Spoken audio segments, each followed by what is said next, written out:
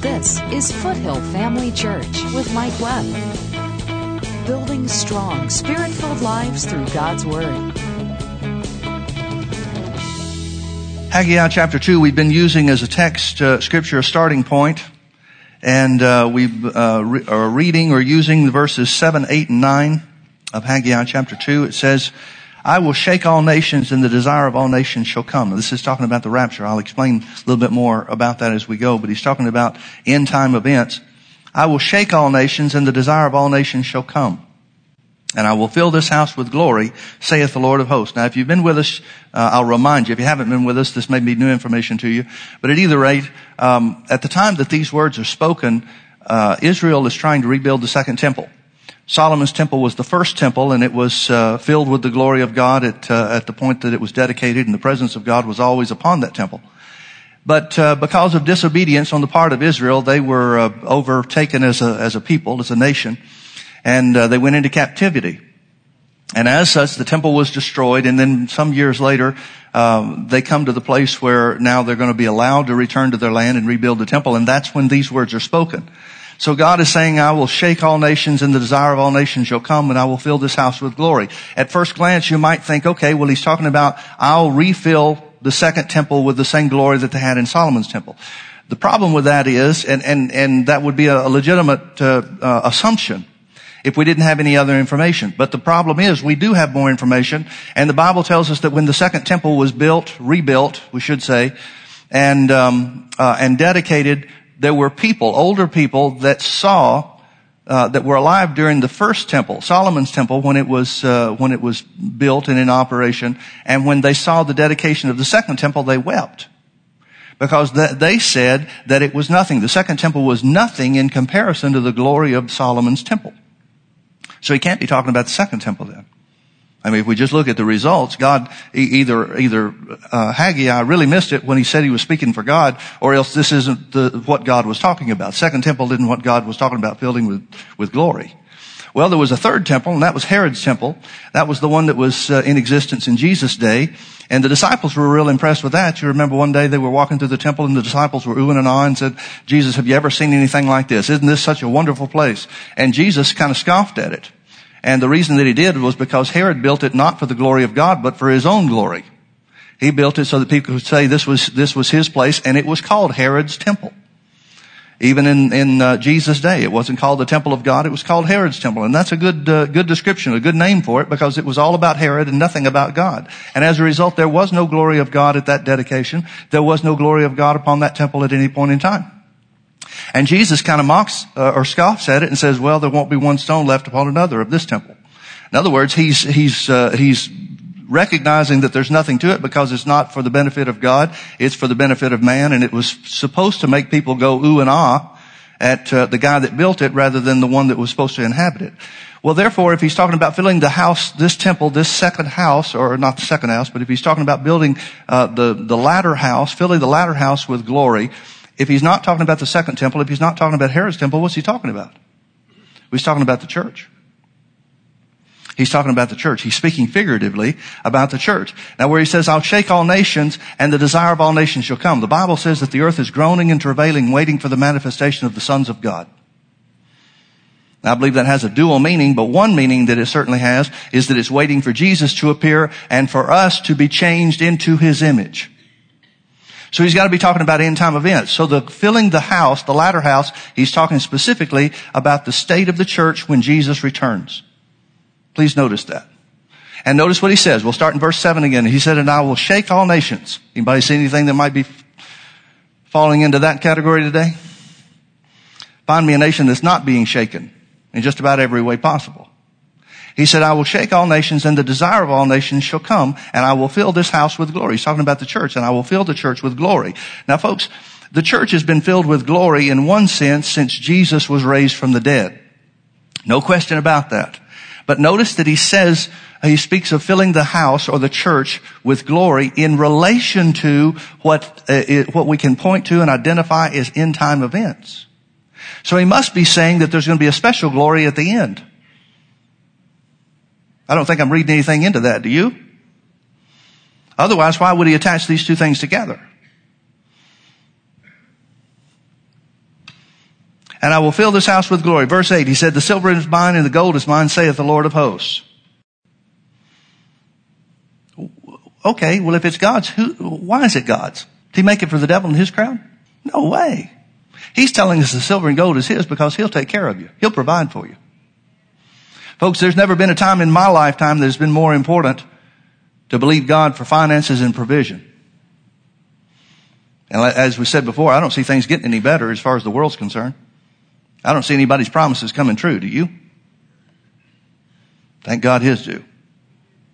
So the silver is mine, the gold is mine, saith the Lord of hosts. Verse 9, the glory of this latter house, talking about the church, shall be greater than of the former, saith the Lord of hosts. And in this place will I give peace, saith the Lord of hosts. Now the only former house they know of is Solomon's temple. And that's when the temple was dedicated and the glory of the Lord filled the house like a cloud.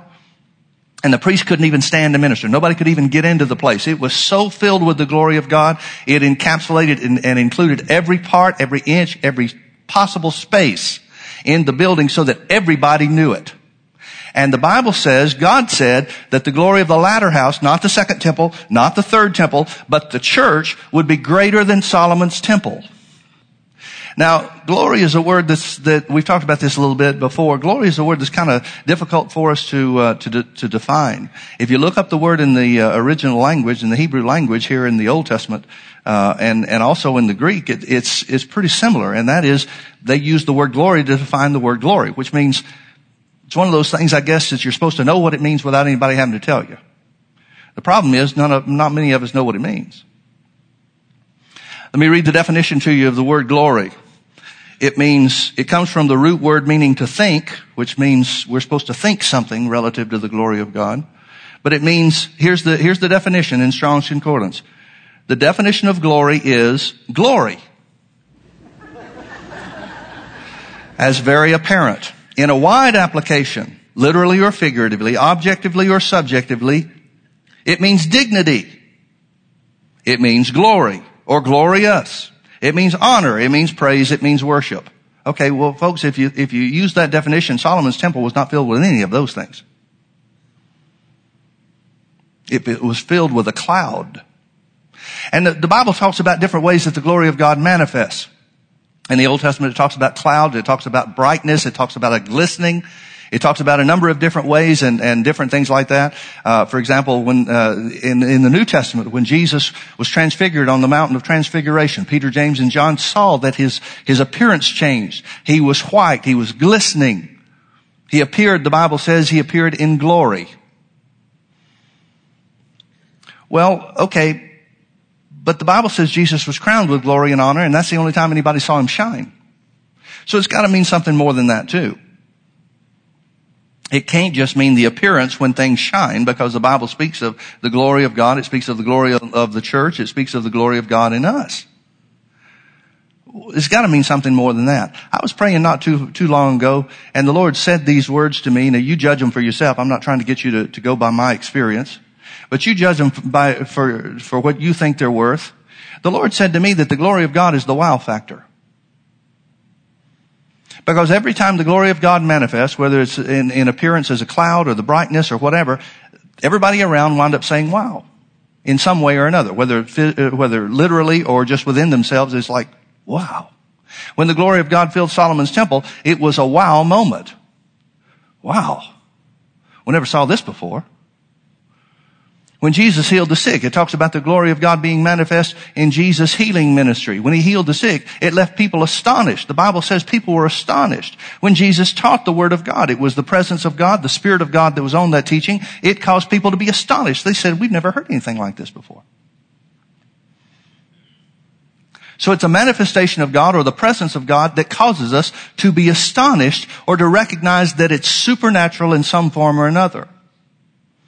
I've got to be real careful about this because I don't want to just use examples of power, because power is not the only part of God that should make us go, wow. There are times where we can be quiet in his presence that we go, wow. There are times where we reverence God, where we're still before him, that we should be going, wow. This present generation has lost that. This present generation, the music of this current generation, all the things that are going is all about excitement. It's all about soulish stuff. It's all about feelings. It's all about this. They want to have a feeling of wow without the reverence of wow.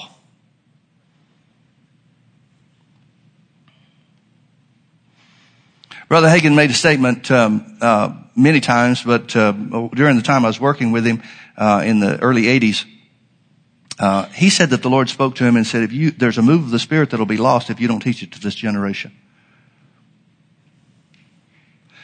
Well, some of the greatest things that I ever saw, and you've heard me tell some of the stories and some of the miracles and the healings and different things like that that I've witnessed, those were incredible things. But they always left me with a reverence for God.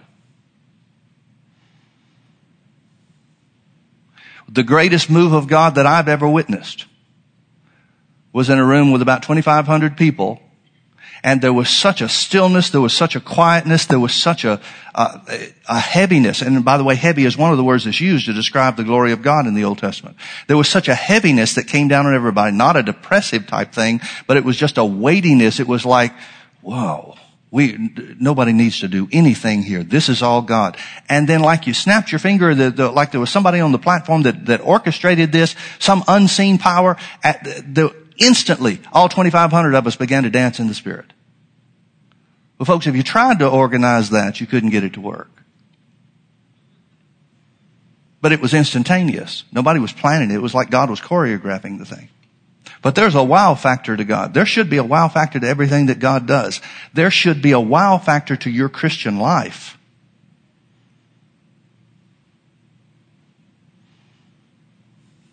You and I should wake up every morning saying, okay, Lord, what are you going to wow me with today? I didn't get this story firsthand, got it secondhand, so I don't know if I've got all the details right, but there's a family in our church that they've got a son that's very gifted in athletics and different things like that. They've got him involved in everything. I mean, he's skiing, he's playing soccer, he's doing everything. This kid is booked up solid. Loves it. I'm not criticizing anything. He loves it. I heard he woke up one morning, ran into his mom and dad and said, Mom and Dad, what wonderful, exciting thing do you have for me to do today? We ought to be that way with God. We ought to be that way with God. Join Mike Webb and Foothill Family Church every Sunday night at 6 p.m. for our weekly healing school. It is much more of a school than any other healing service I'd been to. Pastor Mike goes through the specific scriptures in the Bible that point to the healing power of God.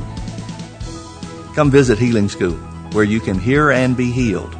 Again, that's Healing School each Sunday night, led by Pastor Mike Webb at 6 p.m. For directions and more information, go to mikewebb.tv. Foothill Family Church, building strong, Spirit-filled lives through God's Word.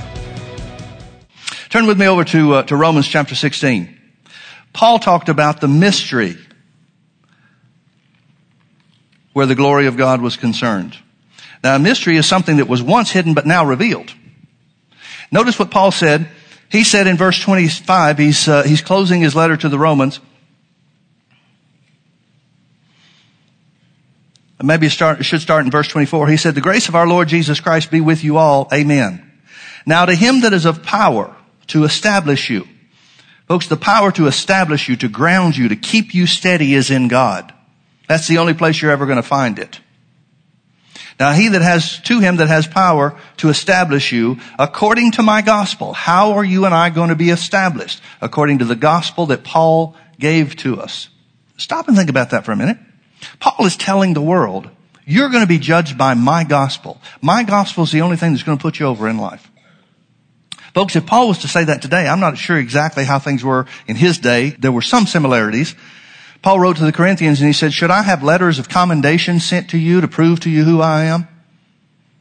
And then he turned around and he said, or should I get letters of reference from you to show others that I'm okay? He concludes that by saying, I don't need some epistle from somebody. You're our epistle. You're the proof of what we have and proof of our ministry. So Paul says, now unto him that's able to establish you, has the power to establish you. according to my gospel and the preaching of Jesus Christ. Folks, that was Paul's gospel, to describe to us, to reveal to us who we are in Christ. According, notice this phrase, according to the revelation. Here's what Paul's saying his ministry, his gospel is. According to the mystery which was kept secret since the world began, but now is made manifest. And by the scriptures of the prophets, according to the commandment of the everlasting God, made known to all nations for the obedience of faith. Turn with me over to Ephesians chapter 3. Ephesians chapter 3. We'll start in verse 7. Paul says, whereof I was made a minister according to the gift of the grace of God given unto me by the effectual working of his power. In other words, he's saying God made me a minister, not somebody else. God put me in position by his own power. Unto me, which am less, who am less than the least of all saints, is this grace given, that I should preach among the Gentiles the unsearchable riches of Christ. And to make all men see, verse 9, and to make all men see. Folks, here's the greatest need of the church right here. And to make all men see. Here's the greatest need for the church and what we need to renew our mind to. And here's the greatest work of the church in reaching the world. It all comes down to the same thing. To make all men see what is the fellowship of the mystery, which from the beginning of the world has been hid in God. Think about that. God had a mystery. He had a secret, hidden plan. It's almost like there was a secret pocket that God had, and he kept his plan right there, and the devil didn't know anything about it. Let me prove to you the devil didn't know anything about it. Turn with me over to 1 Corinthians chapter 2.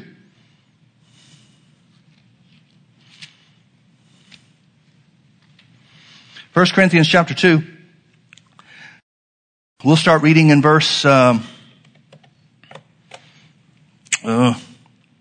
start in verse 4.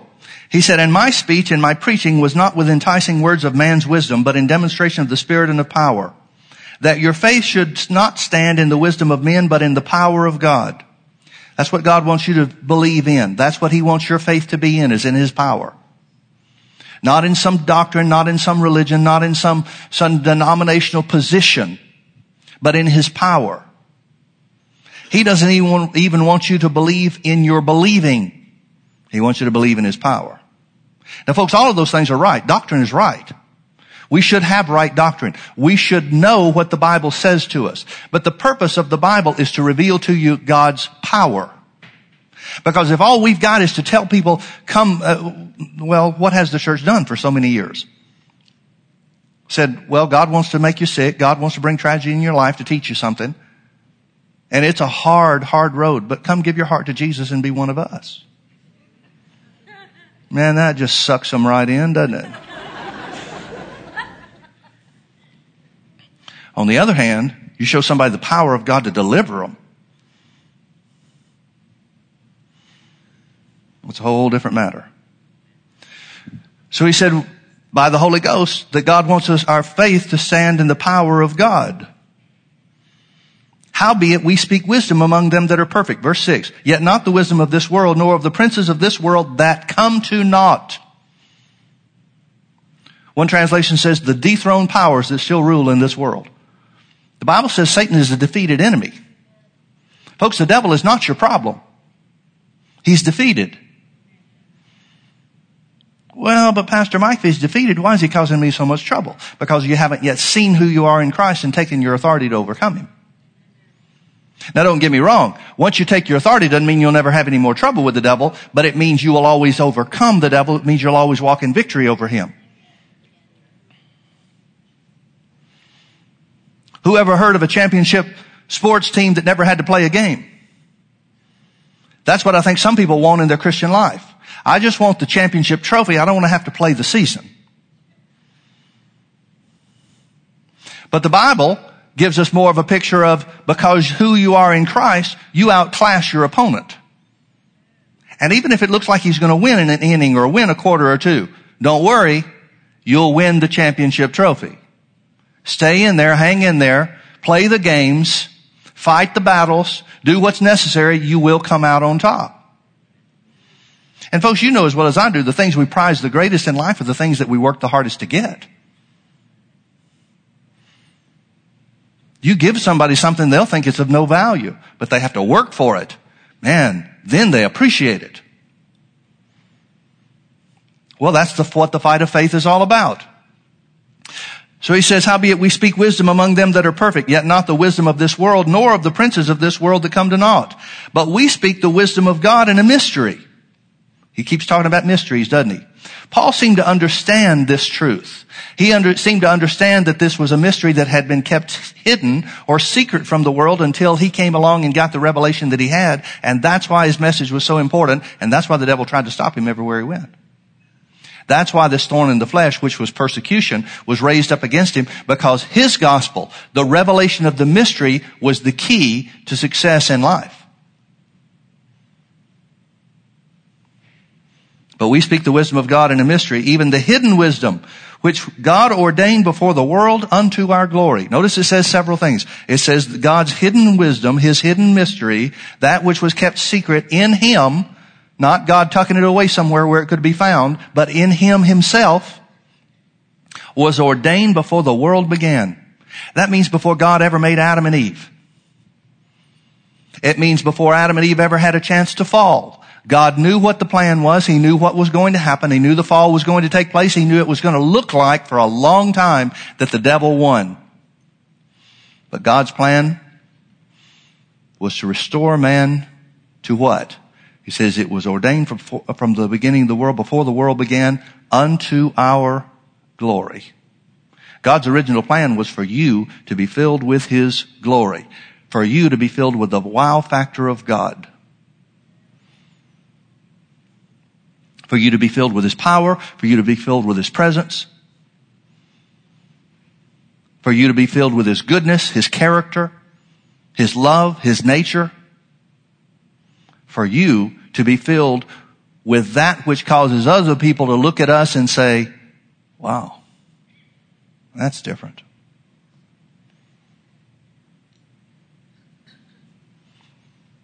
So it was ordained. Here, this mystery was ordained before the world unto our glory, which, chapter 2, verse 8, which none of the princes of this world knew. He's talking about none of the evil spirits knew. For had they known it, they would not have crucified the Lord of glory. Folks, do you realize that the devil would have had one simple way to keep God's plan from ever coming to pass, and that's just not crucify Jesus? It couldn't be God that brought about the crucifixion. It had to be the devil working through man. For it to be legal, for it to be legitimate, for it to be a worthy sacrifice, it had to be man's doing, who was influenced and prompted and driven by the devil. So if the princes of this world had known, they would not have crucified the Lord of glory. But as it is written, eye has not seen nor ear heard, neither have entered into the heart of man the things which God has prepared for them that love him. Now what things is he talking about? He's talking about the glory of God. Well, yeah, Pastor Mike, that's right. Eye hadn't seen it, ear hasn't heard it. We won't know till we get to heaven. No. Keep reading, verse 10. But God has revealed them to us now by his Spirit. He's not talking about things in heaven. Folks, the Bible says that heaven is the glory of God. The Bible says heaven is the place of glory. There is a glory realm, but don't you think that you're only supposed to enter into glory when you leave this earth. God's already ordained you unto glory here, now. Now think about what that means. Ephesians 1:7, I think it is, calls God the Father of glory. So the Father of glory sent the Lord of glory to the earth for the benefit of man who had been crowned with glory but fell from glory. For what purpose? To restore him to glory.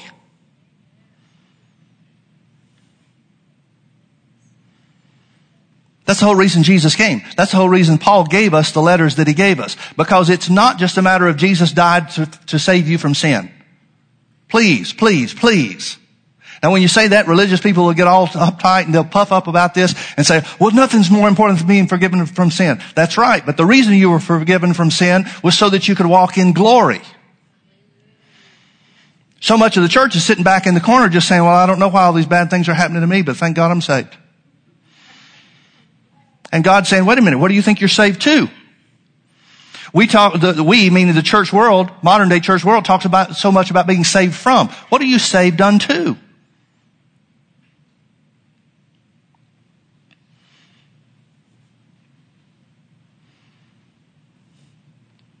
If there's a kidnapping, if somebody's been kidnapped and it makes a big news and everybody's talking about it. Well, when they're released, thank God they've been ransomed or bought out of something, but under what? If their life isn't better than when they were kidnapped, what's the point? If you've been delivered from something, it's because you've been delivered unto something else. Well, you've been delivered from sin, but unto what? Well, that's the part that most of the church doesn't seem to get. You've been delivered unto glory. Your life should be a continuous wow. Look what God did. Your life should be a daily wow. Look what God did. Let's keep reading.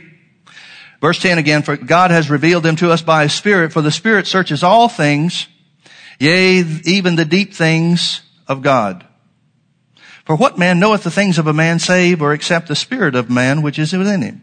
Even so the things of God knoweth no man but the Spirit of God. Now we have received, not gonna receive, we have received not the spirit of this world, but the Spirit which is of God, that we might know. Everybody say no. That we might know the things that are freely given to us of God. That we might know these things that are freely given to us of God. God wants you to know about His glory. Folks, glory is not something that's supposed to stay hidden. Glory is not something we're supposed to sit around saying, wow, I wonder what the glory of God is. The glory of God is something you need to experience. You're supposed to experience in your daily life. Whether it's healing, whether it's supernatural revelation from God,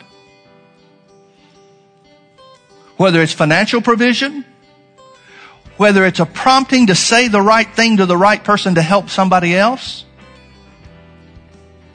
It's the glory of God. Every day should be a wow factor for you. Or there should be a wow factor to every day of your life.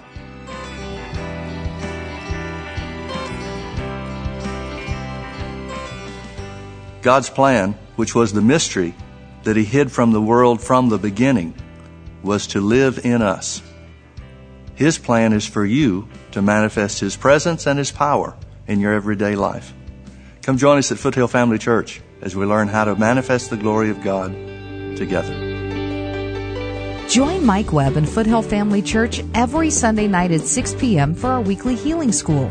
Healing School is for those who are in need of being healed from sickness in their body, as well as those who want to strengthen their faith in the area of healing. In Healing School, to me, you learn, first off, that healing is for you. I had a healing myself. Pastor Mike does not insist that he lay hands on you, that you have authority through the knowledge of Jesus Christ and what He did. And so I accepted that. Again, that's Healing School each Sunday night, led by Pastor Mike Webb at 6 p.m. For directions and more information, go to mikewebb.tv. Foothill Family Church, building strong, Spirit-filled lives through God's Word.